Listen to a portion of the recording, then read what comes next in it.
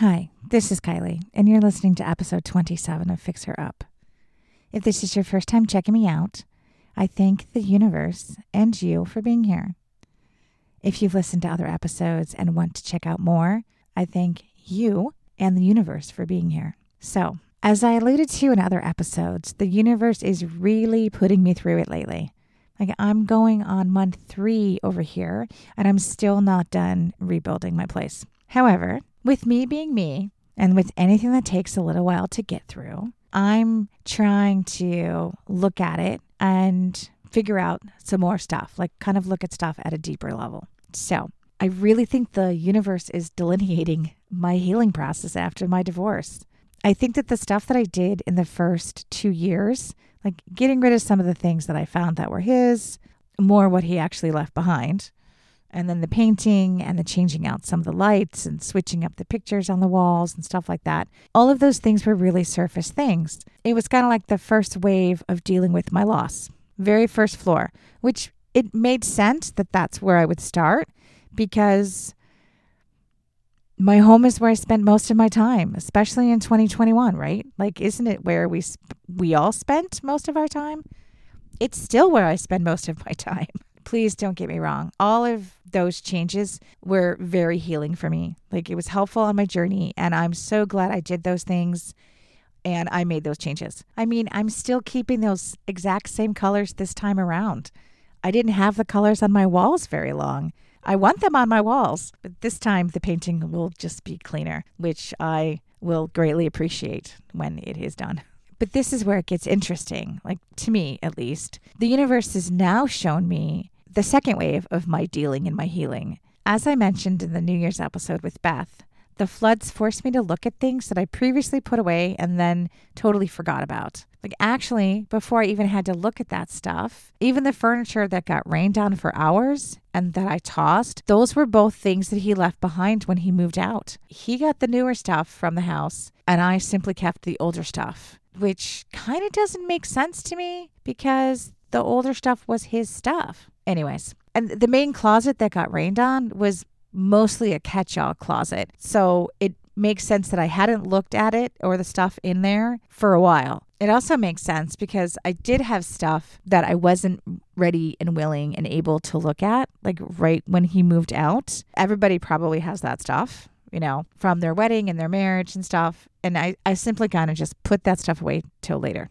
And some of those things that I looked at, as I mentioned in the episode with Beth, were the wedding cards. Like, it was the first things that I found that I needed to look at again and decide how to address. But I think I did them justice this time, though, because I read them and then I threw them out. Like, a couple had pictures in it that I kept. You know, had I dealt with that a couple years ago, right after he left, I probably wouldn't have been pissed or I would have been sad. Knowing me, I probably would have been more pissed.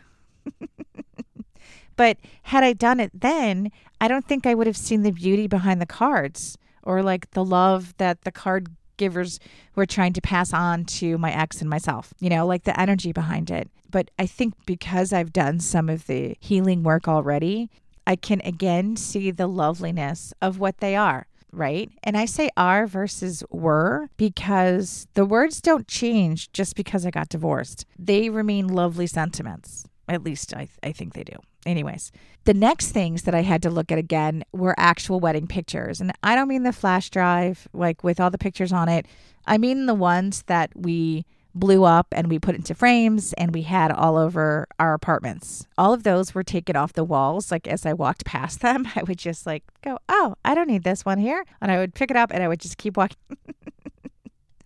And they all ended up in this drawer in my bed. But it was a drawer that wasn't easy to get to because it was blocked by a nightstand. So I could put it in there and not think about it, right? Like, I wouldn't see it again. Well, the mitigation company came, so I had to take my bed apart and I had to go and take everything out of all of the drawers. I put a lot of the pictures into storage. You know, I threw some of them out. But I'm not going to lie, I didn't throw all of them out. Like the ones with me and my friends and my family, those pictures that didn't have him in them, I kept those. And then I actually kept like a couple of the larger ones that were like his family with me or my family with him. I kept those too. And I don't know, like it's not a bad picture of us. It's not a bad picture of everybody else. And it's hard getting people together.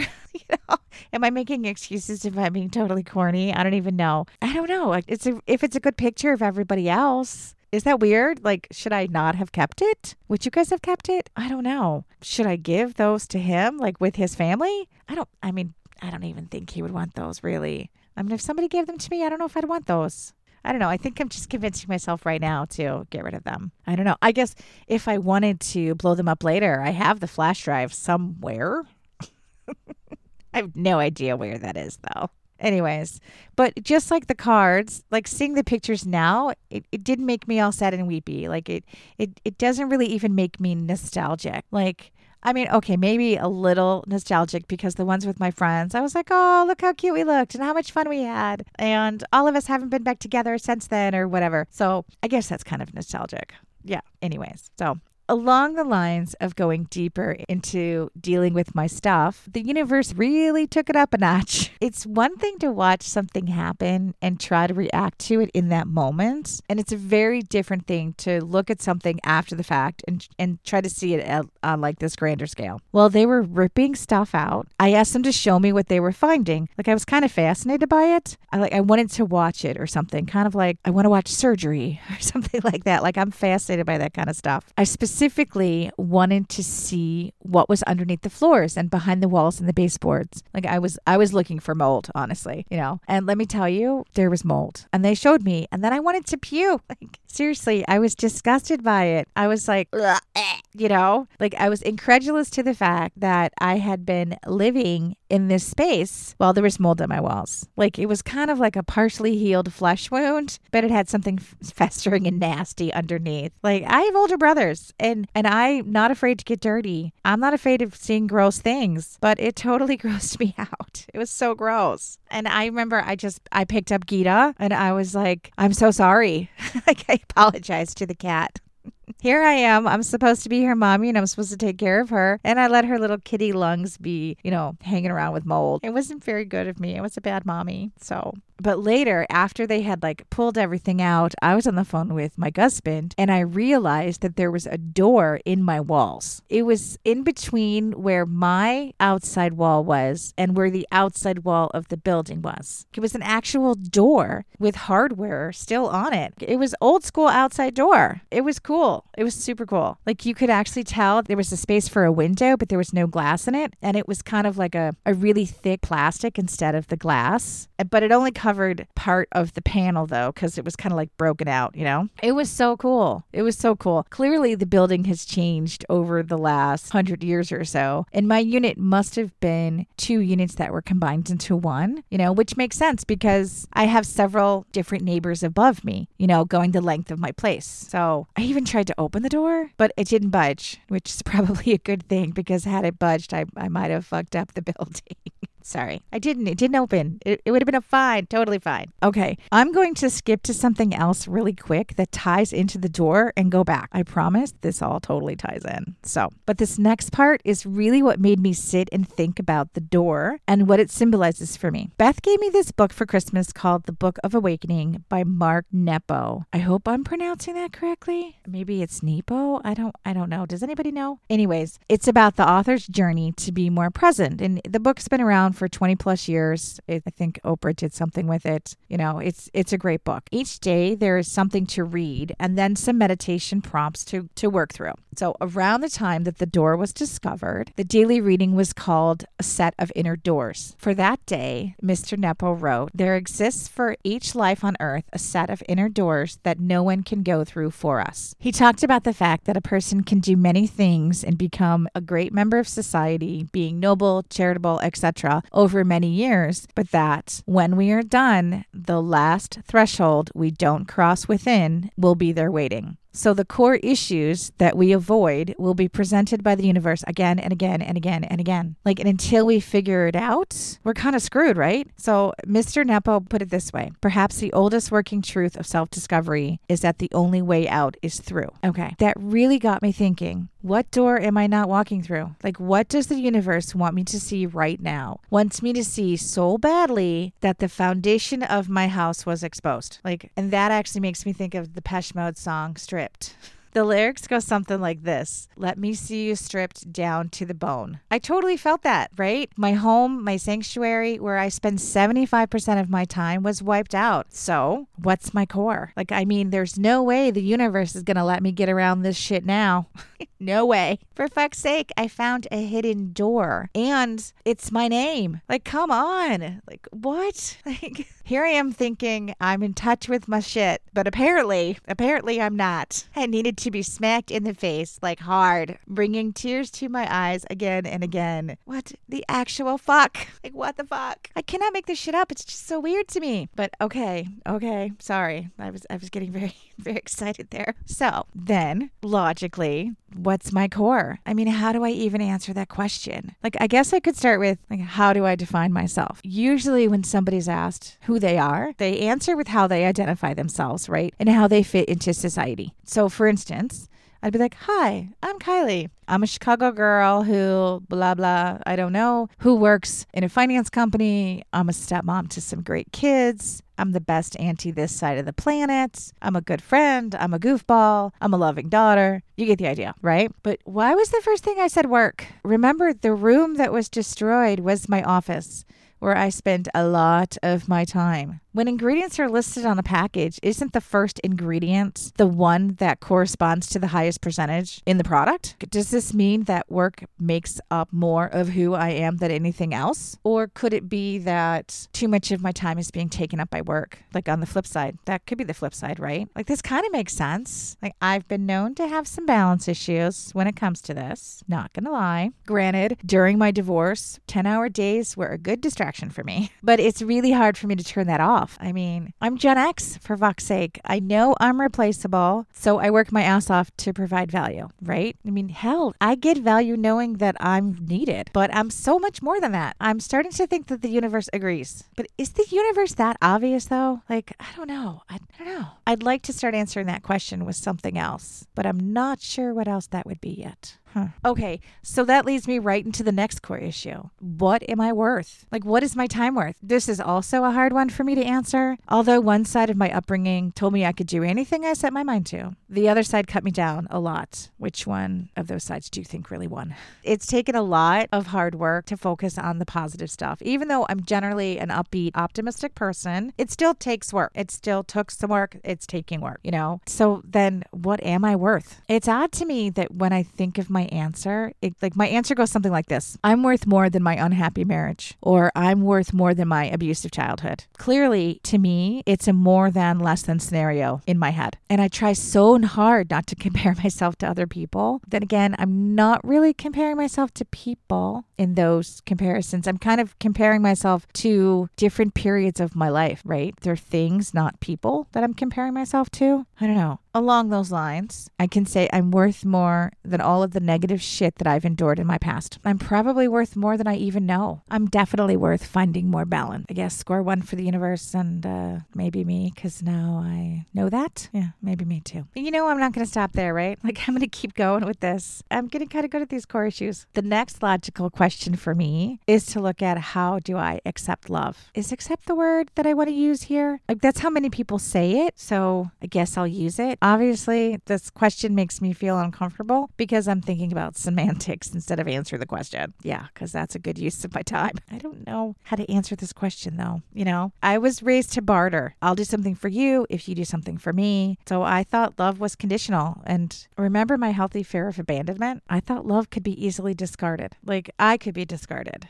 Didn't I just say that about work? That I know I'm replaceable? Oh, I guess I could be discarded at love and I could be discarded at work. Oh, shit. These feelings are really deep. heavy. Sorry, this is a little heavy. All right. If you'll indulge me, I would like to try to answer this question. What is my deepest core issue? My answer kind of has two parts. And in a shameless nod to my last episode, you can say that part of it's internal and you can say part of it's external. So internally, it's how I practice self-love, right? Again, shameless nod to the last episode. Definitely masturbation is a form of self-love. But for me, it's not the ultimate form of self-love. To me, the ultimate form is forgiveness. Like really, truly forgiving yourself for something that you did, which caused a lot of people you care about pain. To me, that's the ultimate act of self-love. And there's really only one thing that I need to honestly forgive myself for. And I know I've asked this question in other episodes. So when do I forgive myself for the divorce? I walked away from a family. Isn't that going directly against my core needs? I don't know. Well, I think I finally know the answer to these questions. I forgive myself now because there's nothing to actually forgive myself for. The word forgiveness implies that something wrong happened. But if I'm a learning being who is constantly evolving, hey, it sounds like I just defined myself. That's kind of cool. Yeah, I'm constantly evolving, constantly learning. Yeah, I'm totally cool with that definition, actually. So if I'm this being, then nothing wrong happened. My whole purpose is to continually grow into the person I'm supposed to be. I have no idea who that is yet at all, but I'm not going to stop trying to figure that part out, right? Isn't that what I did? Like I sought out the experience of being married. I thought that's what I was supposed to do. I thought that's what I wanted to do and what I needed to do. And there was nothing wrong with me giving it a shot. And then there's nothing wrong with me later saying, this is no longer working for me. Do you guys know Heidi Stevens? She's a writer who wrote a column that was in the Trib for a very long time. She's also mom to one of my stepson's buddies. Like they're tight. She's cool. Her kids are cool. Her husband's cool. She's really good people. You should check out her column. It's great. Anyways, she once wrote a piece that was about a conversation she had with her son about Andrew Luck retiring. Like I'm pretty sure it was Andrew Luck. He's the one that was with the Colts, right? Okay. I don't know if I still have a copy of that column, but I read it a lot. And if I'm remembering correctly, the end thought was that Andrew Luck absolutely had the right to say that football wasn't working for him anymore. Like even if his decision was disappointing other people, he still had that right, and no one could take that right away from him. It was kind of my mantra during my divorce. I kept going back to that column again and again, and I absolutely had the right to say this is no longer working for me, and no one had the right to tell me otherwise. It's something I had to learn for my own growth, right? So nothing to forgive. And all of those things I said to myself to keep myself feeling like shit about it, all the guilt I poured all over myself was complete bullshit. Like the kids aren't worse off. I still have a relationship with them, and they still have parents and family who love them, including me and all of my family. That hasn't changed. My ex isn't any worse off. Like he's doing fine and is where the universe thinks he's supposed to be right now. I'm not any worse off, although some days are bad, but some days are great. I'm also where the universe thinks I should be. I'm continuing on my path, right? So there is nothing to forgive. Externally, how do I accept love from the outside world? I'm sure I've touched on this before, and I'm sure you've picked up on this, but I'm a little hyper independent. Oh my God, no way. So I'm used to doing it all myself, pushing myself to utter exhaustion at times. Don't ask for help, even when I clearly need it. Yada, yada, yada. All of those great trauma responses that we know and love around here. But this time, the universe was like, here, have a major event that you cannot even fathom taking care of solo. Let's see what you're made of, Kylie. And I can do a lot of shit solo. I mean, I honestly believe that I am smart enough, perhaps foolish enough, definitely capable enough to fix stuff myself. I really do. But this was something that was so far outside of my scope that doing it myself wasn't even an option. Like I had to rely on family, friends, strangers so much more than normal. And it's forced me way outside of my comfort zone. And there wasn't any hemming or hawing about it. I had to ask for help within minutes of the water coming in. And I've had to ask for help the whole time. Like I'm still asking people for help. I mean, 2 weeks ago, the floor guys told me that they couldn't continue to work in the front. I'm changing all the wood floors so that I don't have a bunch of different types of floors. Anyways, they couldn't continue the work and I needed to bring in a concrete crew to pour a new subfloor. I was like, what? First, I made Guillermo, sexy AF, head of the floor crew. I made him explain to me exactly what he was saying because my brain couldn't comprehend someone saying to me that I needed a concrete crew. Second, I looked him dead in the face and I said to him, I'm going to start to cry right now. And I started crying that very minute. The next thing I did, I called Jose to ask for our building concrete guy's name. And then I called my brother-in-law Ian for help. Like, since he works with concrete, I put him on speaker and I told him what I needed. I even asked Ian when he came to check it out if he could teach Beth and I how to do it ourselves. Like, I seriously asked if that was an option. I was like, well, they do it on TV. How hard could it be? Plus, it would have made a great Fix Her Up episode, right? And then wait, get this. When I asked if Ian could teach Beth and I how to do it, he actually said to me that he's never poured concrete. Now, as a standalone statement, you're thinking, okay, a lot of people haven't poured concrete before. No big deal, right? But here's the thing. For 20 years and for countless Sunday dinners, he's talked about pouring concrete. He's talked about the floors they're working on, when they can pour, when they can't pour. Like, I know he's an engineer, but he works with concrete. So when he said he's never poured concrete, I think I just looked at him and was like, what do you mean you don't pour concrete? This is all you talk about at Sunday dinner. Like, if this isn't what you do, what the fuck do you do? It's so funny to me. I'm still totally cracking up. I even mentioned it to Nana and she couldn't believe it either. She and my dad were cracking up about it too. Like, I really thought he poured concrete. Anyways, I digress.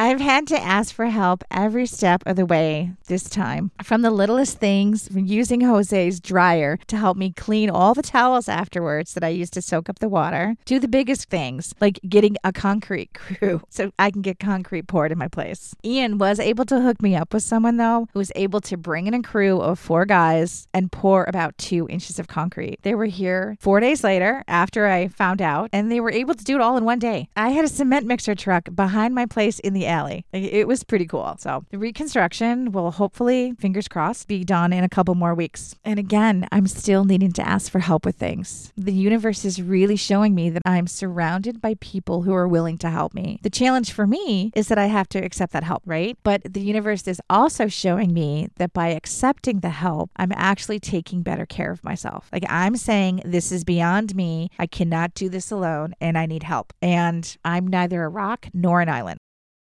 And surprisingly enough, as I alluded to earlier, it hasn't been too hard for me to ask for this help. So can't I just sub in the word love for help? Love is all around me. I've got to see it. I've got to recognize it for what it is. I have to be willing to be vulnerable in front of it. And for me, that's by asking for help, and I have to be open to it. Okay, universe, I'm paying attention and actively taking your points. And yes, I got the temperance card the other day. Building greatness, knowledge, understanding, it takes time. I totally feel that, universe. And I know that it's going to turn out better than I could ever have imagined, as long as I'm open to it. Thank you so much for listening to episode 27 of Fix Her Up. I know this one was a little heavy. Thank you for helping me go through my inner/hidden door to figure out who I am and who I'm becoming, and to remind myself how far I've come. I sincerely hope that you take a deep dive to find your own hidden door and maybe open it to see what's back there. If you're not able to open it right now, that's okay. Don't beat yourself up about it. Remember, I don't think I would have been able to handle my flood 2 years ago. The universe will show you your door when you're able to deal with it. And hopefully, fingers crossed, you'll be able to go through. If you like this episode, please hit the thumbs up, subscribe, tell your friends. If you'd like to get a hold of me, my socials are mkylieD. Email is fixherup01@gmail.com. Voicemail is 773-236-1112. And my website is www.fixherup.net. If you're interested in seeing some pics from the flood, especially the floor and the new concrete, I put them onto my website. They'll be up for a little bit. On the concrete, before they laid the new floor, I put stickers in the southeast corner of the space, which is something that you do for good luck. So I put stickers of the podcast, and now it's literally in the foundation, which I think is so cool, because I'm working on my core, and this is helping me work on my core. So thank you for that. Anyways, so the pictures will be on my website for a little bit, so I hope you check them out. All right. Thanks again, Beach. We'll see you in a couple weeks.